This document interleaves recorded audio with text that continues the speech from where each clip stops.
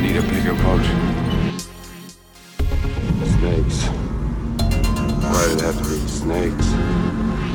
Life, finds a way.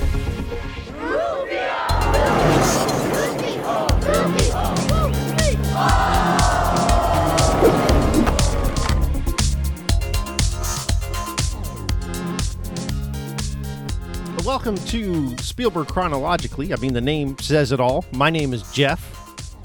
And I am Eric. And hey, how's Hey. it going? Good morning, sir. Good morning.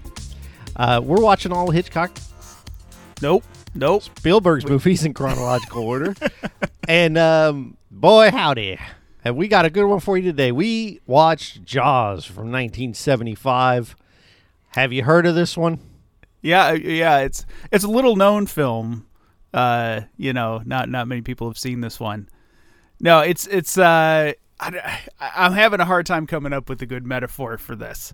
So if everything that we've watched up until this point was Spielberg in his chrysalis, this is him bursting out as He's a brilliant a butterfly. butterfly. He is Yeah. a butterfly.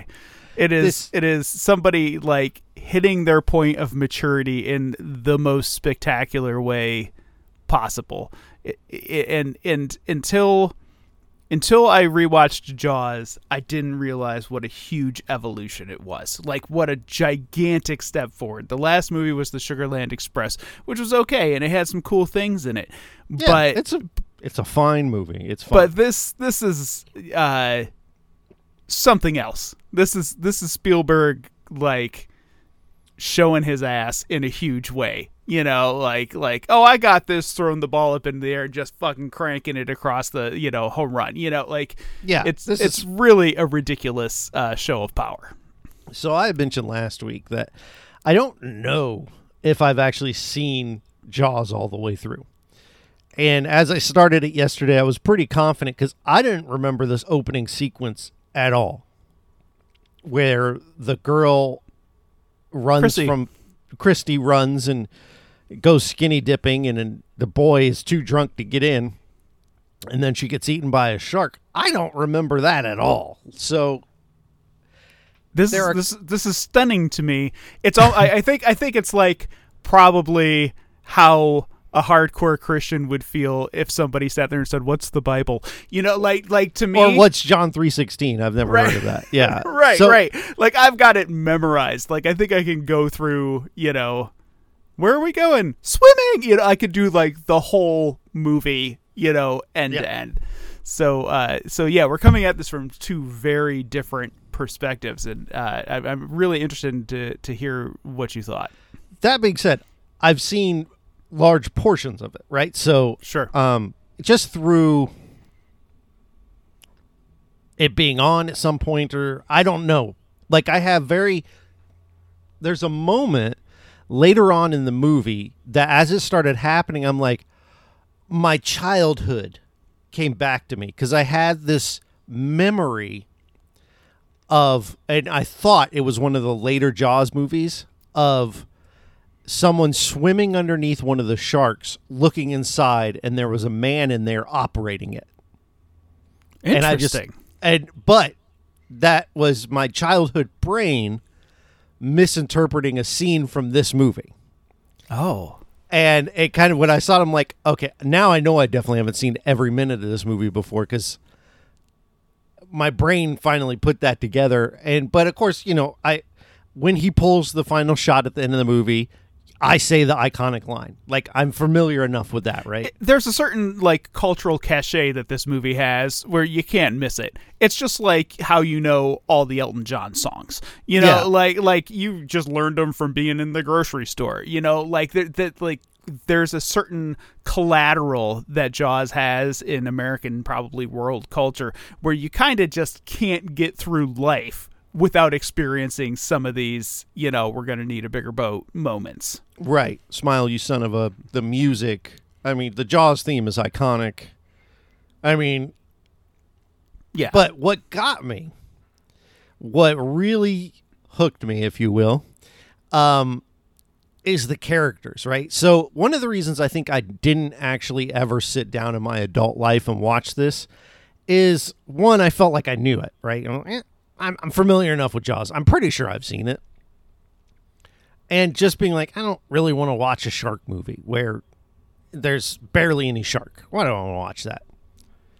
And so I noticed on Twitter, like you posted a thing, you had your projector up, you had a movie night, right? I was kind of jealous. I did it, man. I went there. I was like, okay, he's at. So when I saw that, because I happened to be watching about the same time, I have a, not to brag, friend of mine gave me a really nice ultra wide monitor. And some movies fill up the whole screen. Jaws happened to be one of them.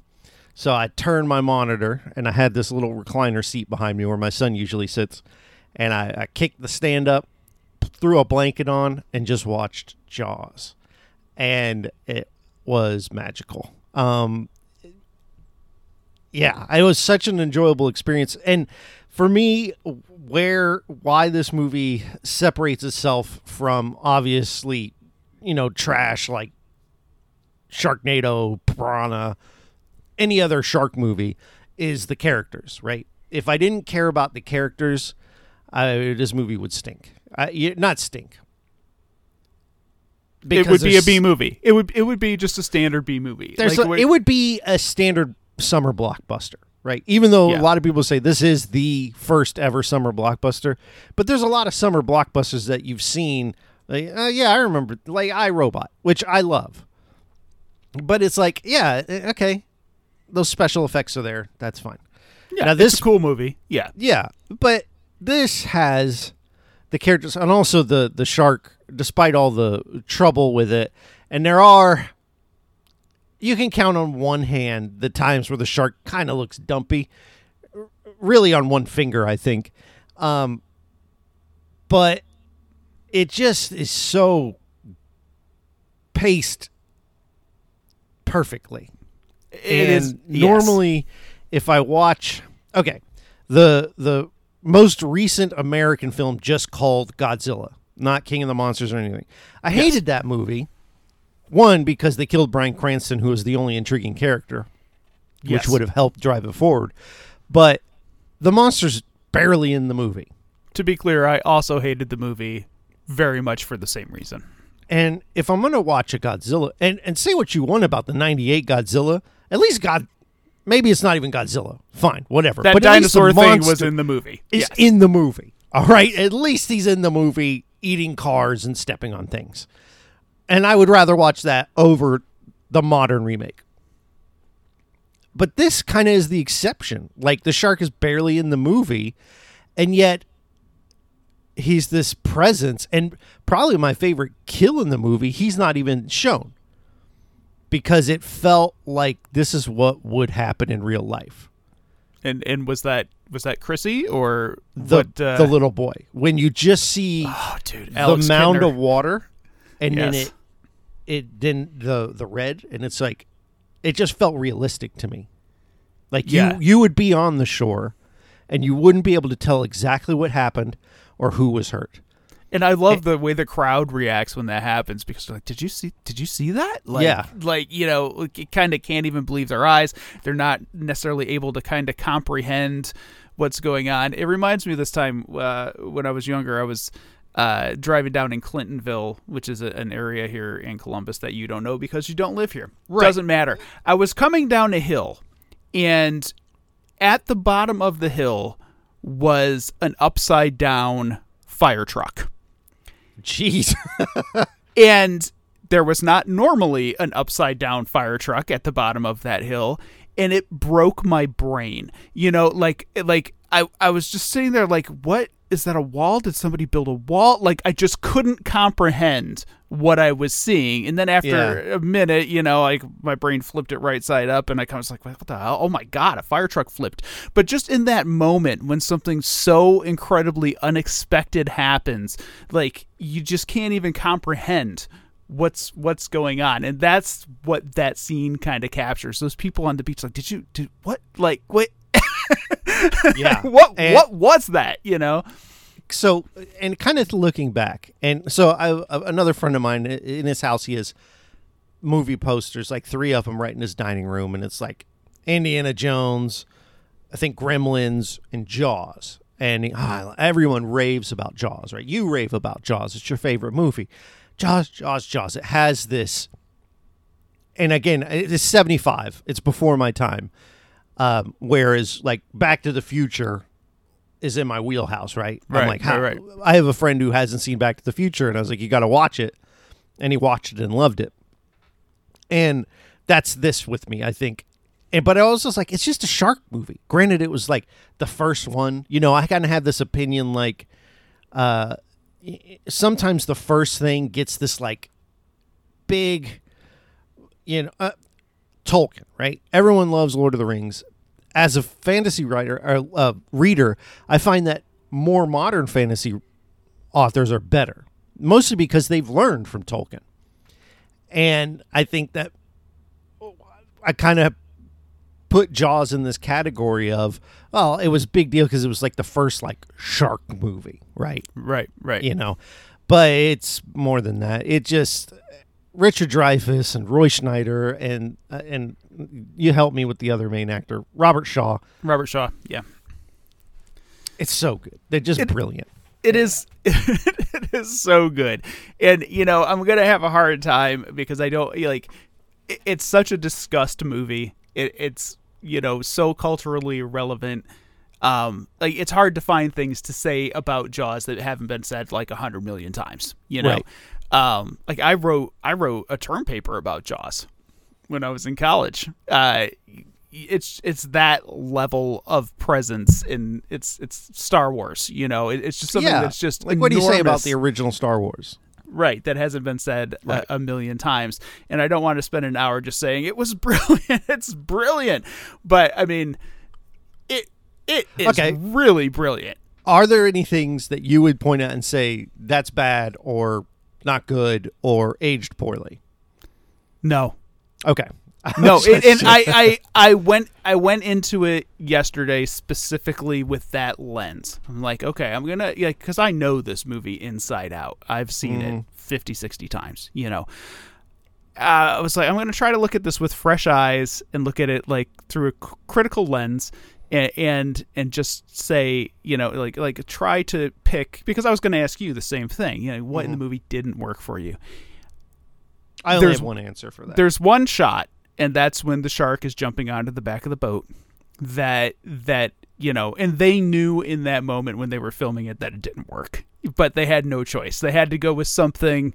That's what they had.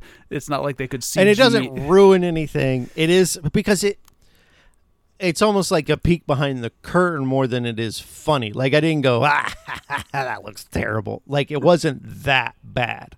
No, it wasn't that bad. It just is like, it's surrounded by everything else being kind of amazing. And then, as far as the shark interactions and stuff. And then it goes into the next shot, which is like perfect. So you quickly forget, like, that's a slightly corny moment. Yeah, and plus it's in the middle of like this so it like stops in that moment, right? You've had a shark attack or whatever, and then it's kind of still, and then that happens, and it's back to this hyper tense. One of the things I found in this movie, again, I know what was going to happen. I know who dies. I know who lives. And so that tension was gone, but I was still tense watching the scenes, watching the shark scenes, knowing when exactly, spoilers, 1, 2, 3, Quint was going to die. I was still like, woo, like the boat's leaking and the sharks hitting it and they're sinking in the boat. The story of the boat just gradually declining in quality. Like it starts off, it's kind of a ratty boat, right? It's kind of ratty, but it's seen some things kind of like Quint. It's almost like, it's like a parallel, almost a visual metaphor of Quint's mental health in this movie, right? He's kind of kooky and crazy and a little busted, but he's got character and he knows how to get the job done, right? But by the end of the movie, the boat's smoking and shooting fire and sinking. Quint has completely lost it at one point because he's losing to this shark and he's never lost to a shark before. And I I just found that parallel just dawned on me right now talking about it works really well to describe Quint's mental state. It's absolutely perfect. And you know, like I thought a lot about Quint during this viewing because, you know, when I did see this movie the first time, I was pretty young. And since then, I've just, you know, I have known what's happened, and I take it on a surface level. And yes, it works for me every time. There are certain movies where my brain just turns off and I kind of like willingly forget what happens, and I get caught up in the tension every time. John Carpenter's The Thing is another one. You know, it works for me every single time. But yeah, Quint, you know, like, he is going crazy. He is super frustrated, and he has stakes. Like, he has this history. You know, like, he knows firsthand what happens when somebody loses to a shark, and just watching him become more and more frantic and more determined and wild-eyed, and the reaction of the other guys around him. Like, what is it like to be in a survival situation where you're fighting for your own survival, and that's not the motivation of, you know, one of the three people? Because I don't think Quint is fighting for his own survival. He's fighting to kill that shark. Like, it's not about who lives and who dies. That shark's got to go.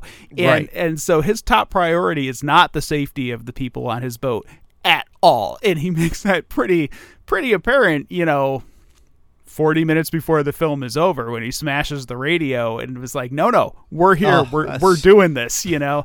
Oh, it's so good. I can't imagine being a character like Brody. Like, at least Richard Dreyfuss's character has the confidence of the ocean, you know, like he's somewhere in between, right? You've got the hothead in Quint, and then you've got the scaredy cat in Roy Scheider's character.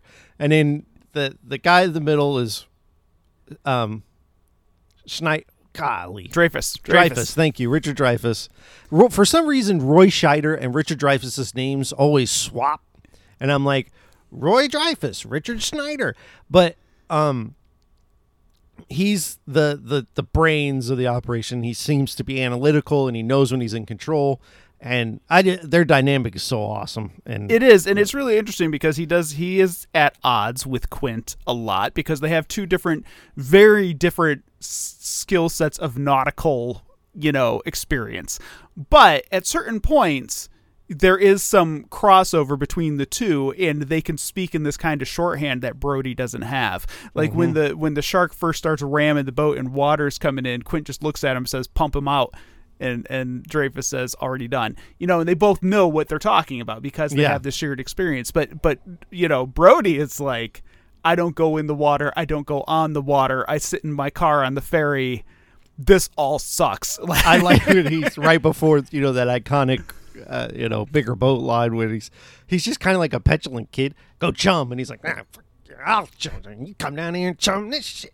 Like, he's just not happy to be there at all. Did you know about that moment when he's chumming and the shark pops up? Like, did you expect it? Okay. So that's the problem is maybe not the problem, but I'm familiar with all of those beats, right? Yes. It's all the stuff in between that kind of like, I mean, like it'd be like if someone had never really seen Jurassic Park all the way through, but you know, they know the handful of Malcolm lines. They know must go faster. Yeah. They know the scene of the T-Rex chomping at the mirror is so iconic, you know, and it's kind of like that. And so it was good to fill in all the blanks, but there were no. I did have a jump scare. When was that? Was it Ben's head in the boat when Dreyfuss is diving down there and he's going to go see what happened to the boat? He's looking at the hull of the boat. No, because that's the scene I was talking about. So We'll talk about that real quick. So that scene where there's an abandoned boat, and Dreyfuss says he wants to look at the hull, so he goes underneath and he's looking in the hole, and that's when my brain clicked as a child. Okay. So in my mind, this was a scene from a later Jaws movie where the shark was, and this is totally just me making this up as a kid, where the shark was controlled by a human that lived inside the shark. and that head popping out was the person operating it. They were still alive in my brain, and they were driving the shark. And so when this happened, I'm like, my brain finally pulled that from the past, put it in the right location, cleared up all the stuff about the guy being alive, and be like, oh. So, and I think it's because maybe this movie scared me as a young kid, because it came out before I was born. So who knows when I first caught a glimpse of it. And that scene embedded itself on my brain, and then my brain, not knowing the context, tried to put it all together. And that's what I came up with is the movie I'm going to make one day is Jaws, but it's a guy driving a shark around the ocean. It's funny you talk about the childhood perceptions, because we talked about The Exorcist a few episodes ago and how difficult that is to kind of face up to and watch after having these images as a child. And Jaws was very much the same way, for me at least. I was 3 when this movie came out. So it was kind of, as soon as my consciousness awoke and I started making memories, Jaws was there. And it was a steady presence through a lot of my childhood. Like, the theatrical run of this movie was like 3 years long. Like, it just went on and on and on. And is this pre-VHS or like early VHS? This is pre-VHS, like way pre-VHS. So the only real home movies were on reels at that point. Exactly. Yeah, 100%. Yeah. And so actually the first Jaws film I saw was Jaws 2. I went to a next door neighbor's house and they had HBO and I did not, or Showtime. HBO didn't exist yet. That's how far back we're going. Yeah. Showtime was there. Showtime predates HBO? In my neighborhood, yeah. Everybody had Showtime. Everybody had Showtime. And I think just across the board. I work in the cable service, so I think I'm a mild expert. I'm pretty sure HBO was first, but I could be wrong. We're going to have to look it up. In my brain, HBO's the first ever premium channel, then Disney, and then everyone else. But I think that's way off. Okay, I think that's way Got off. the guy. I've been working in this. Okay, I'm gonna figure it out. You talk about what you were gonna talk about. Well, okay. So my first experience was with Jaws 2, and it's some of the same characters. Brody is back. His wife is back. Dreyfuss and Shaw are obviously not in it. But it is an Amity. Yeah, and so on. And so it was a long time after that, because I was maybe 8 or 9 when I saw that. And it was a long time before I saw the first Jaws film. But just seeing anything in the Jaws universe, broke my brain when I was a kid. I remember floating in the swimming pool on a raft in a freaking swimming pool and being worried that thing was going to come up from beneath me and get me. That's me in showers with the shower scene. But I think... And maybe I don't know if you can relate to this for Jaws, but the shower scenes kind of was mythic for me. And then I said, well, I'm just going to keep watching it till it's not scary anymore. And then that's kind of why Psycho lives where it does in my brain. Yeah, that makes a lot of sense, actually. that shower scene kind of, that still messes with me on occasion. HBO and Cinemax were first. Showtime followed. Testing as a second service in the same year. Okay, that could be why. Yeah, it seemed like in my neighborhood, I grew up in Toledo, everybody had Showtime, nobody had HBO. Like, HBO, in my perception, came later. But it's interesting that they started in the same year. I didn't know that, because it was sort of like... What year did they start? Okay, so Disney was 83.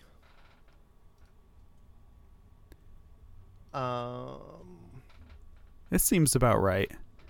And these things, these services were rare when I was a kid. Like, everybody had cable, and this is back when you had the AB box, cable box. This if you could afford. Right. It says 72 HBO. That doesn't sound right. I don't know about that one. I think it's like when it's in its infancy, maybe, but it wasn't available. Anyway. The bottom line is, if you had one of these, you had some cachet in the neighborhood. Like, people were coming to your house to watch Superman 2. No, the fact that you could see boobies on TV was huge. Yeah, it was big for us as teenagers. At least me, anyway. I'm not speaking for you. Speaking of, I was a little shocked because now isn't there a thing where Spielberg has not made a rated R movie, but isn't Schindler's List rated R, or am I thinking of someone else? Oh no, Spielberg has definitely made rated R movies. Schindler's List is rated R. Private Ryan. Private Ryan is a hard R.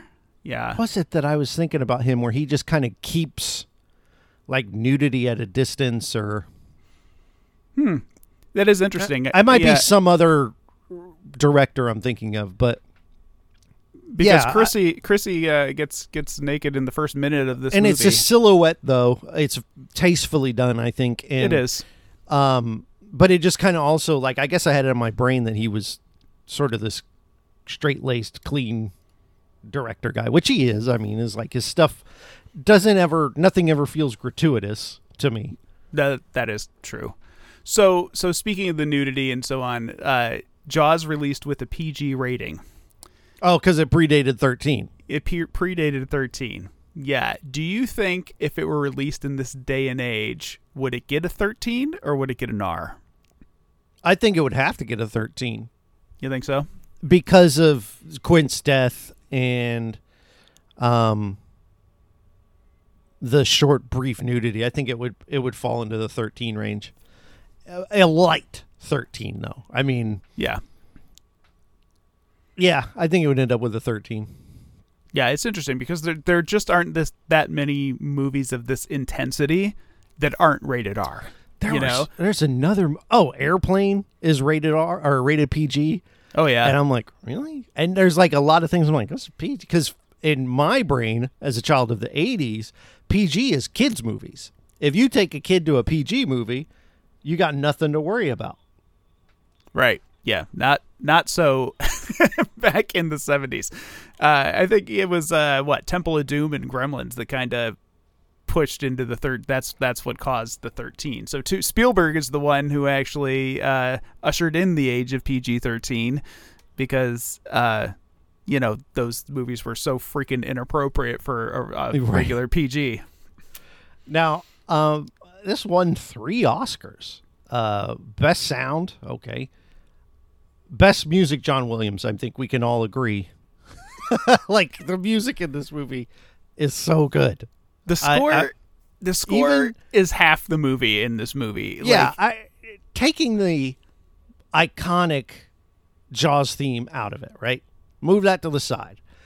And then, but the rest of it feels like a John Williams, like the barrels have their own theme. Like there's these barrels, if you haven't seen it, that they attach to these sharks. And the barrels, when they come on screen, have their own theme, which they're scooting across the water. And it's, while none of them are as iconic as the Bud-ump, but it's just... Is this like, what did John Williams do before this? I mean, like Sugarland Express with the 5 Days of Christmas, which was not great, right? It was fine.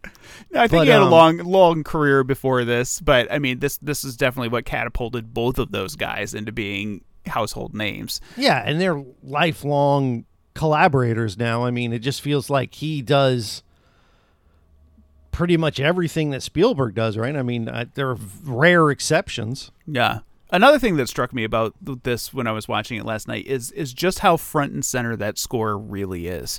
Like, the score is loud in this movie. And I hadn't really ever noticed it before because, again, I've seen it a million times and it's just a piece of the movie. But in the sound mix, the score is like right up in front of that sound mix.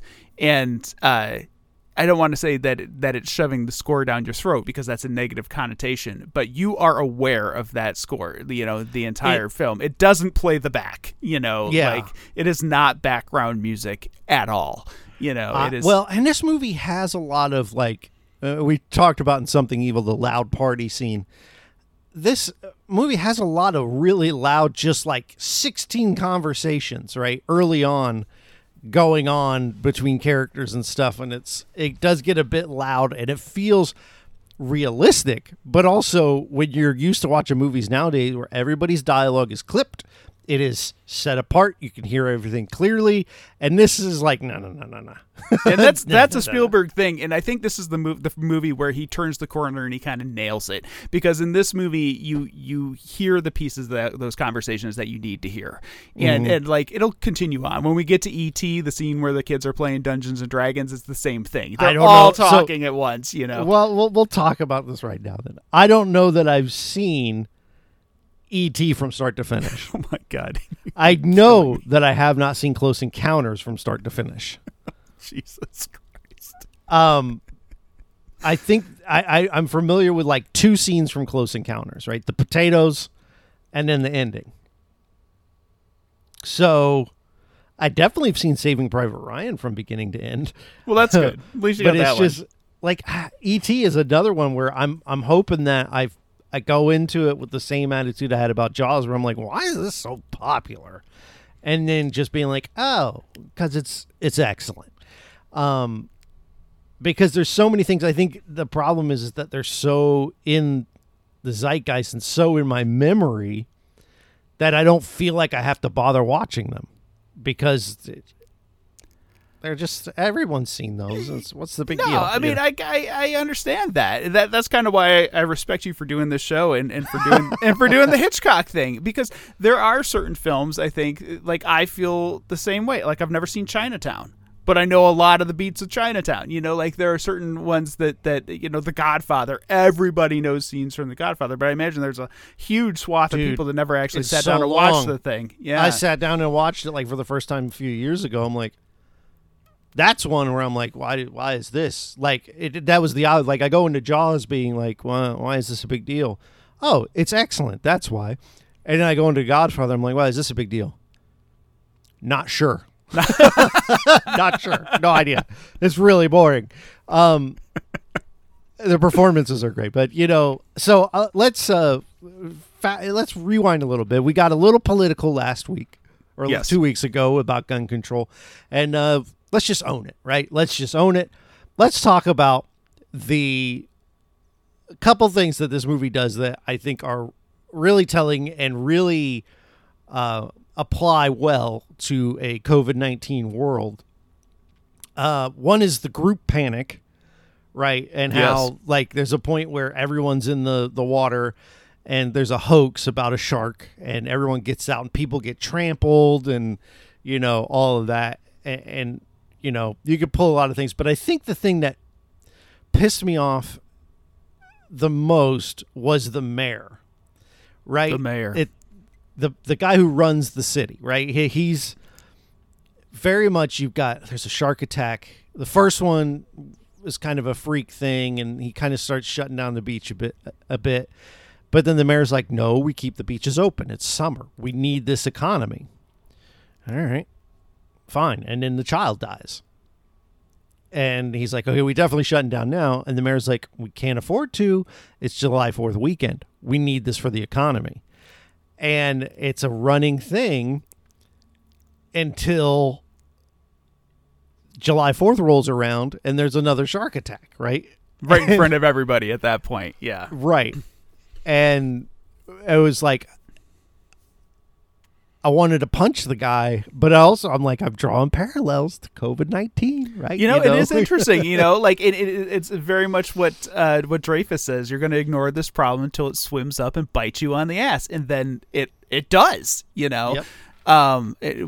One sec, just a quick aside, massive props for his anchor jacket, which I absolutely love. Like he wears that suit jacket and it's got the little anchors on it. Chef's kiss at that bad boy, man. I wish I had one of those. But yeah, it's interesting because I can, taking the COVID-19 out of it, just looking at this particular situation, which, you know, there's a lot of political metaphors you can draw from this, but I can in some ways empathize with the townspeople and their need for these summer dollars. You know, like this place is it's a tourist destination. They've got this brief window of time every year to make their money to survive through the year. And if they shut it down, you know, they're done. They're done for the year. Like they're going to be broke. Like who knows if they can stay. kind of COVID-19 actually now that you're talking about it. If you shut everything down, businesses will fail, people will be unemployed, and so on. And so this guy is pushing to, oh my God, this really is a good COVID metaphor now that I'm thinking about it. Dude, props to you for putting this together. But yeah, and so he feels like he's acting in the best interest of the economy and in the best interest of the population and the townspeople, and in particular the business owners, by keeping the beaches open, even though there is this problem kind of simmering under the surface. But much like COVID-19, you can't necessarily see it. So, and then you get the shark, right? Or not? They at one point capture a tiger shark and kill it. And everybody's like, we got him. We got the shark. And the only shark expert around is like, this doesn't line up. Like, the shark we're talking about has a wider maw. This is a tiger shark. It's much smaller. It's like, we can be totally sure if we cut the shark open. And the mayor is like, we can't do that. And he uses the excuse of, we can't do this in front of the public. We'll just wait till the evening, right? Which is kind of what they do. But the mayor, though, even though he's saying one thing, he's saying, well, we don't want to freak out the public and cut this thing open. What he's really doing is, in my opinion, maybe it isn't the right shark, but I still want to open tomorrow. Right. That's exactly it. He doesn't want to know. Yep. And he needs that plausible deniability. And I get, like, and I think the with going like to the COVID-19, I get especially like the small business owner wanting to be open, right? And, I understand that. There's always this moral dilemma of how many lives is that worth? Yes. Right? And that's what this movie is posing to the people of the area is how many lives is too many? We lost this teenage girl. There's a young boy, and you would think the child would be the breaking point. Nah. Keep rolling. Only when they see it with their own eyes do they go, oh crap. You know what I mean? And yeah. I think that is very telling. And I think, when talking about COVID, you could say, well, people are losing their businesses, and yet people who've lost loved ones to COVID are like, yeah, this is for real though. I mean, I lost a family member to COVID. I'm like, it's not worth it. You know what I mean? It's not worth it. We'll be okay. So yeah, I just found that very telling. Yeah. It's kind of blowing my mind what you just did, kind of putting that all together, because it's absolutely true and appropriate and relevant and timely, that push and pull between, economics and human lives, right, is still relevant and very, very in our face on a day-to-day now. Wow. Well done. Anyway, did you find yourself? Did you have any empathy at all for the townspeople and what they were facing? I mean, they're portrayed in a kind of a villainous way, right? And I would put that on the film. The film at no point tries to show you like someone boarding up and someone serving their kids just bread and water, because the economy took a dump. Like they don't take that other side of it. Yeah. And so I think I could and would have. Like, I get it. Like, one of my favorite restaurants, the restaurant my wife and I go to for Valentine's Day, closed because of the pandemic. You know what I mean? Like, I get it. Yeah. And I know people who've lost their jobs, and it sucks. So I definitely sympathize. And I'm not saying that there's an easy answer. Yeah, but in this movie, Spielberg did not try to make the townsfolk sympathetic in any way. So we talk about the scene where the mother of the boy who's died comes up and talks to Roy Scheider. Yeah. Brody, and it's like, you knew that this was a shark attack and you opened the beach anyway, and she slaps him. And he had no point. This is just great character work. He doesn't point at the mayor and say, well, he told me to. He takes the slap on the face. The mayor's like, it's not your fault. You didn't deserve that, I think is the quote. And he goes, yeah, I did. Like, and to me, that's what separates him from the mayor, right? Yeah. Like, after the death, he's like, I could have done more, and I didn't. And I think, like, great moment in the film. It's one of those understated things that's not a scene you see on YouTube of, like, iconic Jaws scenes, right? You just don't. You see the shark shoot one on Quint. But it's one of those scenes where I'm like, that's what I needed. And then you have the scene where Hooper comes over for dinner and they're drinking and getting drunk. That whole sequence is great. The scene with Brody and the kid just kind of mimicking each other. It's so good. It's so good. Because it's just so real. That's what makes this movie great. It takes time out to allow these people to be real humans. Brody's wife saying, hey, you want to get drunk and mess around? Like, yep. just these little asides that let you live inside their lives for a moment. When the kid got a boat for Christmas or his birthday and he's out on the boat, not even left the dock, and Brody's like, get back off, get off that boat. And his wife is like, honey, it's his birthday. He's going to safe on the boat near the shore. He's like, oh, she kind of talks him into it. And she's flipping through a book and there's a picture of a shark, biting through a boat. And then immediately she's like, didn't you hear your father? Get your ass in the house. Just love it. But you're right. The kid mimicking his father, to me, that was just...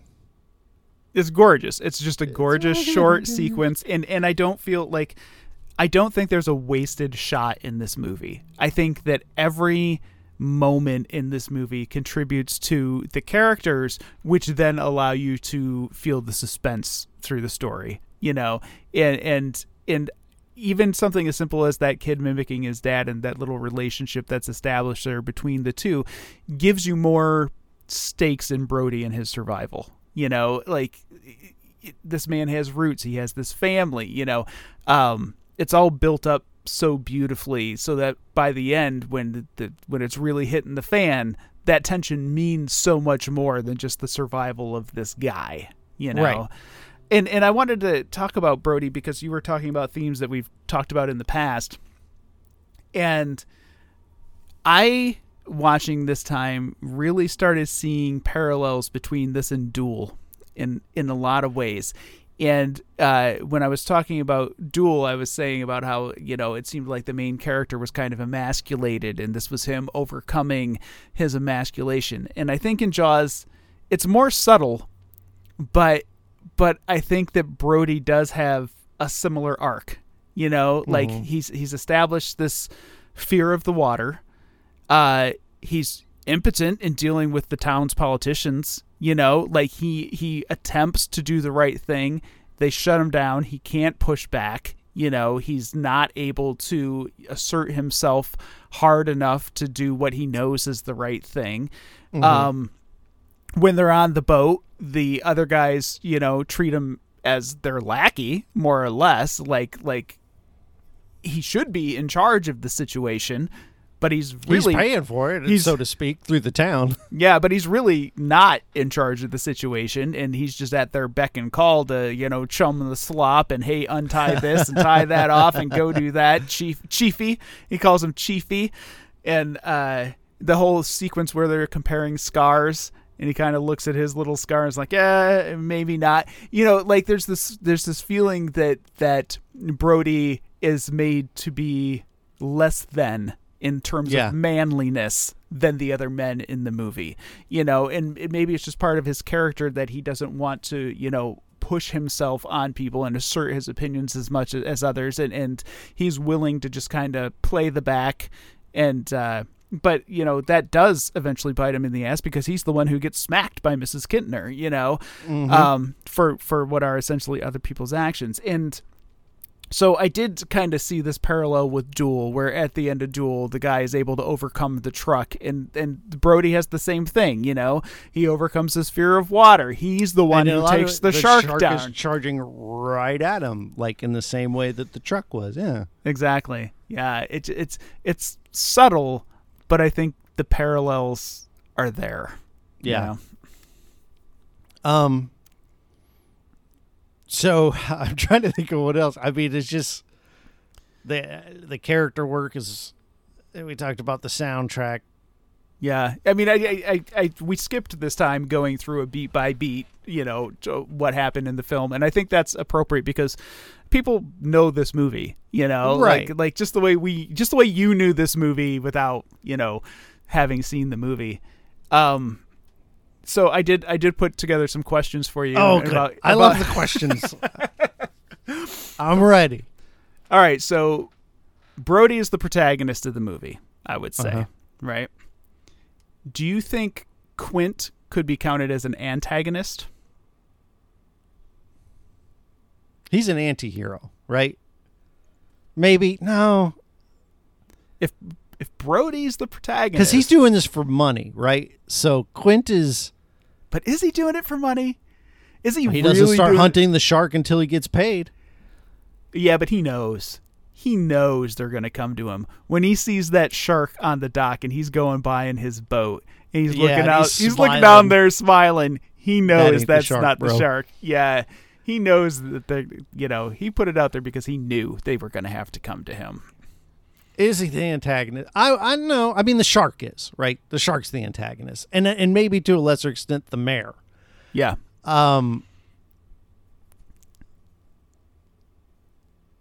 It's kind of like saying, is Hammond the antagonist of Jurassic Park? He's the I can see I can see your parallel. Okay, I can see your parallel because he's determined that they're going to have their tour, and things are going wrong in the natural world. The storm is coming, but he's determined that they're going to move forward with it, and then he's left to deal with the situation. So I can kind of see that parallel, but I do think that Quint actively makes the situation worse. Yes. He blows that engine on that boat on purpose. Dreyfus is there telling him to crank it down. They don't need to go this fast. What are you doing? And he just pushes it even further. He knows he's going to blow that engine. Like, he's determined that he's going to have his face off with this shark. He's going to get revenge for all of his war buddies. He's going to, hell or high water, live or die, survival of the other people in his party or not, he is going to get that damn shark, Yeah. And he's willing to, burn the world down and get his friends killed in the process, or friends, quote unquote. I mean, because they do develop a relationship, but at the end of the day, he doesn't care about these two, and which I found interesting because Quint dies, and after Brody shoots the shark and it blows up, he starts laughing, and I'm like, but you just watched this guy die.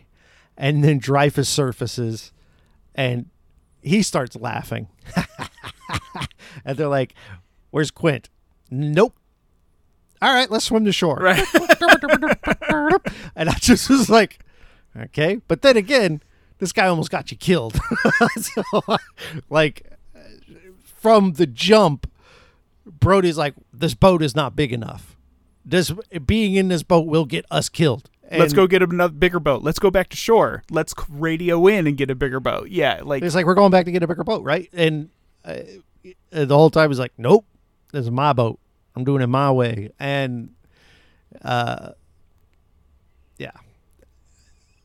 So yeah, I can't say that he was. He's just like, is Boromir the antagonist of Lord of the Rings? That's a better question.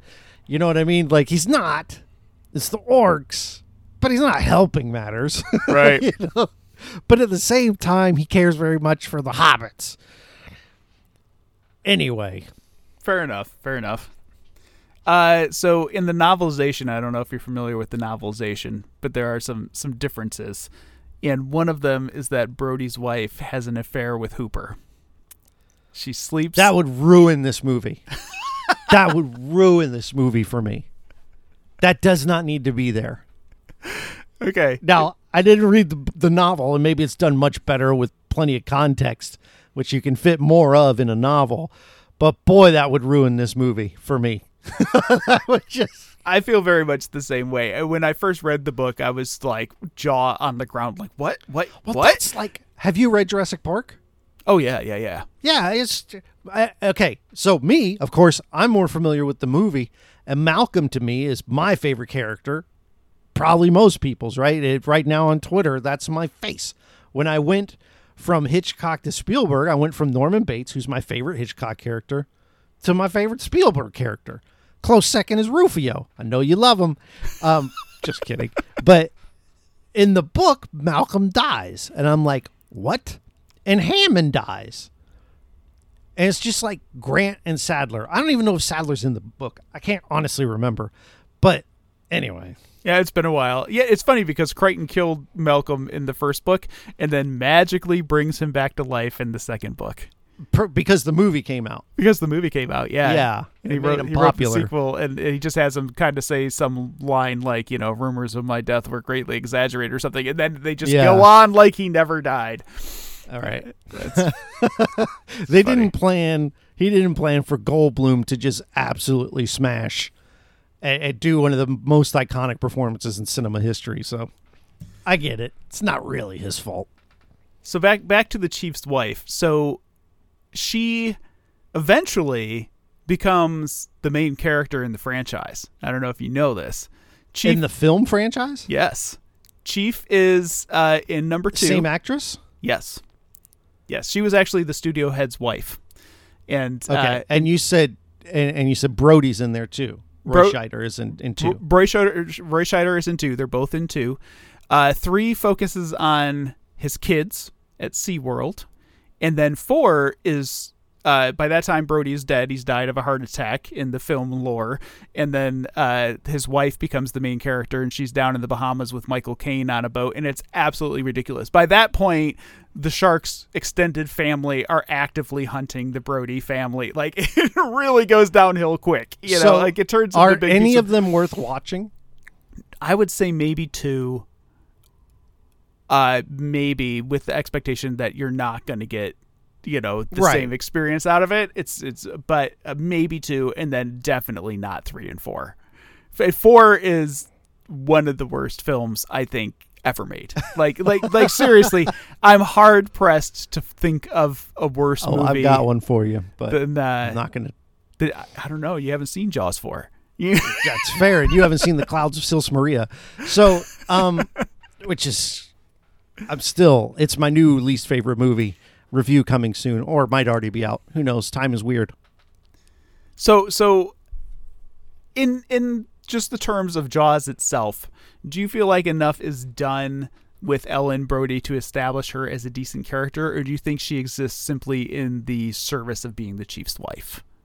No, she doesn't get much development at all. She's very much... I think she serves the purpose of adding to the value of Chief. Like, if Chief dies, he leaves a widow and a son. Yeah.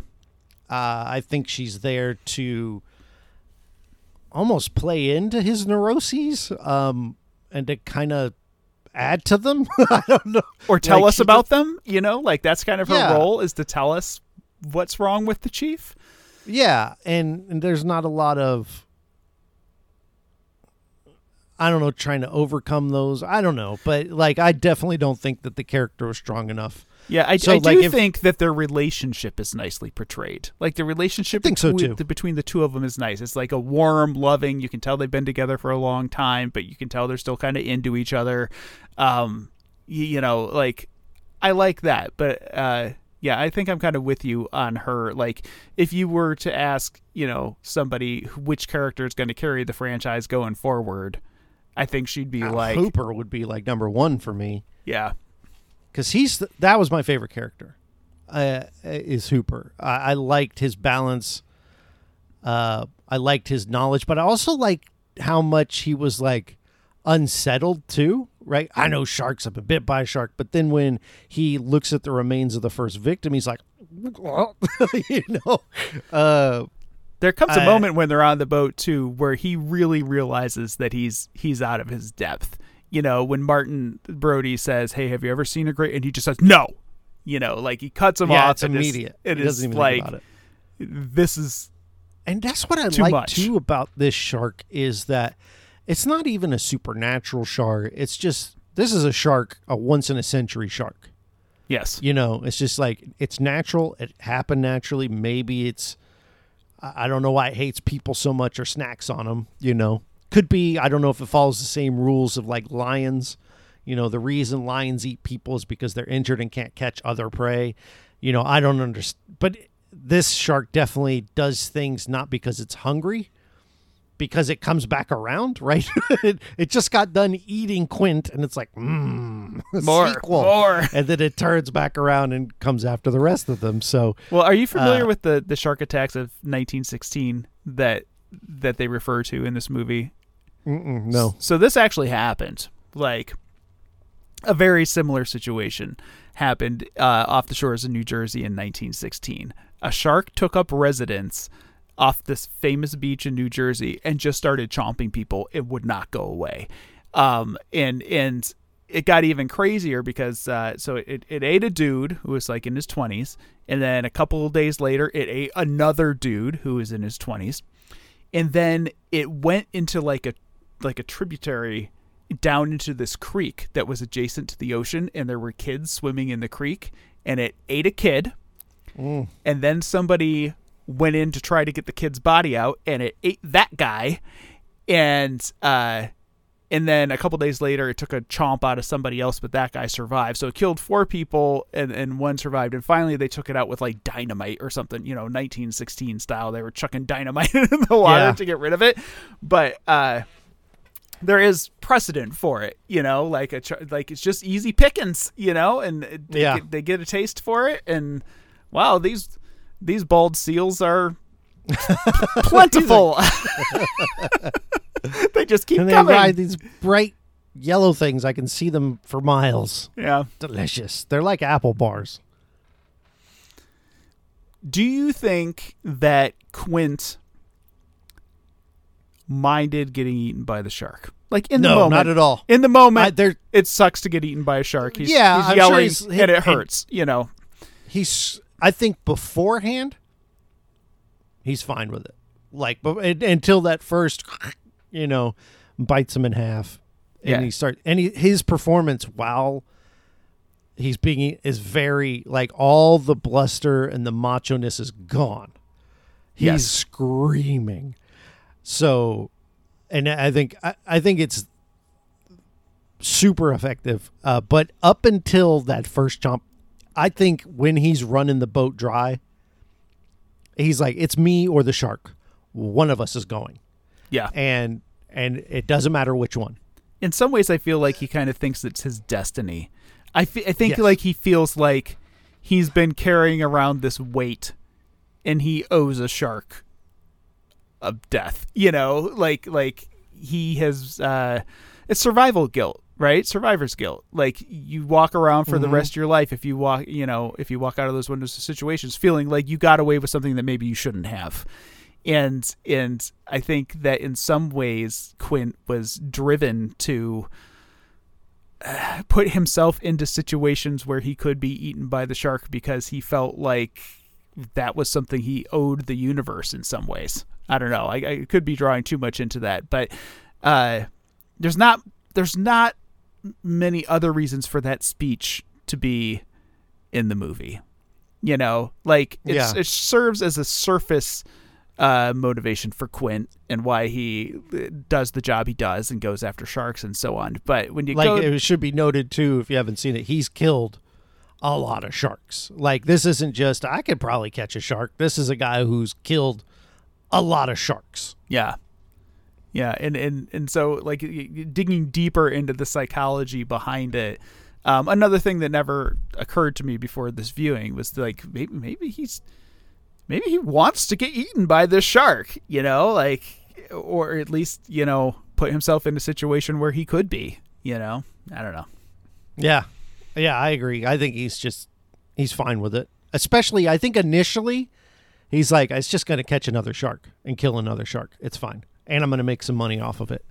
But then when the shark turns out to be more than he bargained for, that's when his brain breaks. Yes. To me. This isn't just another shark. This is the fishification, the personification, I don't know, of my hatred for all things shark. And I think once, it rips off the barrel, when they have the barrels tied to the back and they have to cut them loose and it's dragging the boat as opposed to the boat dragging the shark. I think right in that moment, he's like, like something breaks and it's just, he's done. Yeah. So overall, elevation wise from Sugarland Express to Jaws. Oh God. Yeah. What are your thoughts? I mean, Sugarland Express is a good, competent film. There are great scenes in Sugarland Express. The going around the building a second time, the whole thing with the porta potty. This is just those handful of great scenes, but then it's just one after another, right? Like you said, there's no wasted scenes. And then when the movie ends, it ends right. You don't get him coming home and hugging his wife. Oh, you made it. I'm so glad. It's him and his new best friend, because they got to be best friends, right? I let's ignore that Jaws 2 exists. These two guys are best buds for life. For life, yes, absolutely. Because they already get along great. Like he comes over, and him and Roy Scheider just immediate best friends, and then after their life experience, I think they're even more so, right? Like I need the Buddy Shark movie of those two guys doing it again. But yeah, I don't know. I don't. Is this lightning in a bottle? Yeah, but I mean, obviously we know he goes on to become arguably the greatest director of all time, but to have that much of a jump is like, whoa. It is. It's like having an architect who's really, really good at, building mid-sized houses. He's like, I'm building these mid-sized houses and I can make some really nice mid-sized houses. And then one day he just says, let me take a crack at that Sistine Chapel, and then just knocks it out. And that to me is the leap. There's competence and then there's genius. And I think that this film is where he tips his hand and everybody rocks back in their seat and goes, whoa. This is the first time that Spielberg has emerged as Spielberg. And I would like to say that it only gets better from here, but it doesn't, because Hook's there. Well, I've never seen 1941. I'm totally unfamiliar with that. But then you get Raiders, E.T., Indiana Jones again with the Temple of Doom. We're heading into a good run. Like The Color Purple is another one of my favorites, and I have my dear friend Lakendra will be joining us for that episode because it is her favorite movie of all time. It is excellent. It's so freaking good. Go ahead. No. So yeah, there's some real highlights, but there are some misses in there too. So it's not like it's none of which are Hook. So. But I will never say a good thing about Ready Player One. But that comes from being as a fan of the book and the bastardization of it in film form. Sure. So, but that's, I guess. So what about, I don't know what else to ask you, because I know it's your favorite movie. All I can say is that every time I watch this movie, I see something new. Yeah. And this time I was paying particular attention because I did put it up on the big screen. I've got a 100-inch pop-up screen and a projector, and it's not up all the time. It's not like I have a movie room, but I've got a nice sound bar out there, and I can pop it up in a matter of like 5 minutes and watch a movie on the big screen. And that has really gotten me through the pandemic. It was like the best investment I've ever made. Yeah. And really, it's not that much. It was like $600 for the whole shebang. But anyhow, I haven't really seen it blown up to that size. And so I was noticing a lot of details, like the anchors on the guy's jacket. And I noticed when the mayor gets out of the car, there's a sign on his door that has his name on it, and it's like Realty. And so that means that he's like a real estate owner, and part-time mayor. And part-time mayor. Yeah. So he's got more motivation than just, the townspeople. But what I really enjoyed this time was I was watching them with their cigarettes. Because everybody in this movie smokes. Like, Hooper doesn't, but a lot of people do. And there were some moments with the cigarettes that I totally missed every other time I watched this movie. When the deputy, when all the guys are swarming and they're going to go out and hunt the shark and they're all on the docks and stuff. Like, the deputy's outside and Brody throws a rock and the deputy comes in. He's got a cigarette hanging out of his mouth. And Brody reaches out and, like, grabs the cigarette out of his mouth. And then they have a conversation. And the deputy leaves, and Brody just pops the cigarette in his own mouth and starts smoking it. Never caught that before. Brody's comfort with like getting into other people's personal space, like when he pulls Dreyfus's glasses off of him and then just sticks them in his mouth. Puts them in his mouth. I loved that. That to me was like, these guys are already kind of best buds already. Like, I mean, I don't know. I'm here for a good bromance, and I think that theirs was awesome. Yeah, I totally agree. Yeah, the mayor constantly has an unlit cigarette. Like when he's talking to Brody, he has it kind of palmed in his hand, and he's got it like this cigarette that he's like waiting to smoke. And at one point, Brody takes one of his cigarettes away from him, and I don't know. It was just kind of cracking me up. These weird little character moments that I hadn't really caught before. I absolutely love it. I'll watch it another 50 times in my life. It's just a brilliant film. So yeah, that's it. It's my favorite movie. Somewhat as your Jaws novice, it holds up. It just does. Like, I mean, it's still good. And as much as I was going to be like, I'm going to see. Here's the thing about practical effects, right? That shark, despite not being perfect, still looks great.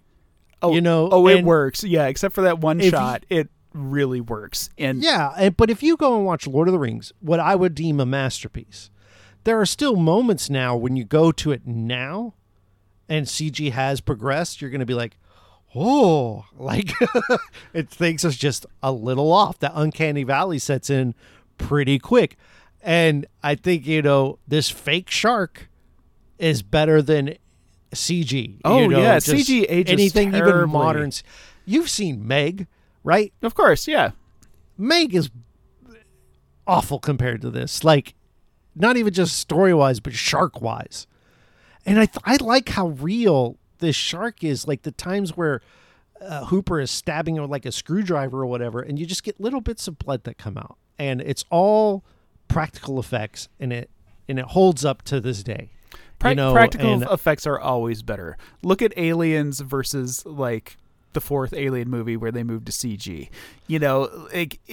It's so much better in the way it holds up and stands the test of time. Practical effects are always better. Even fakey looking practical effects are better than CG.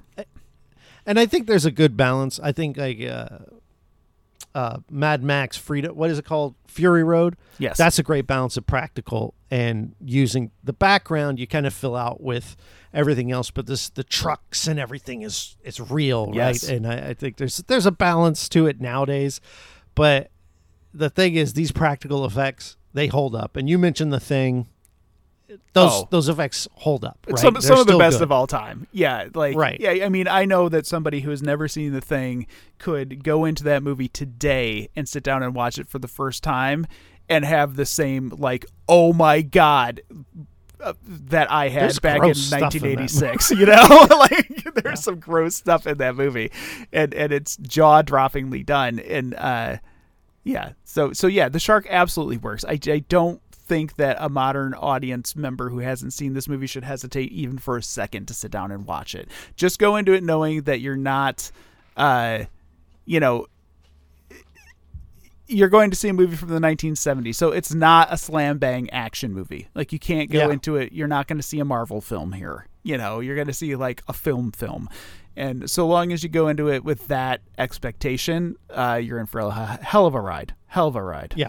It's awesome. So I don't think there's anything else to say. You've probably seen it. And if you haven't seen it, take it from someone who really, honestly, had negative feelings about the movie. Like anytime people bring it up or I saw that poster in my friend's house, I'm like, why do people like this?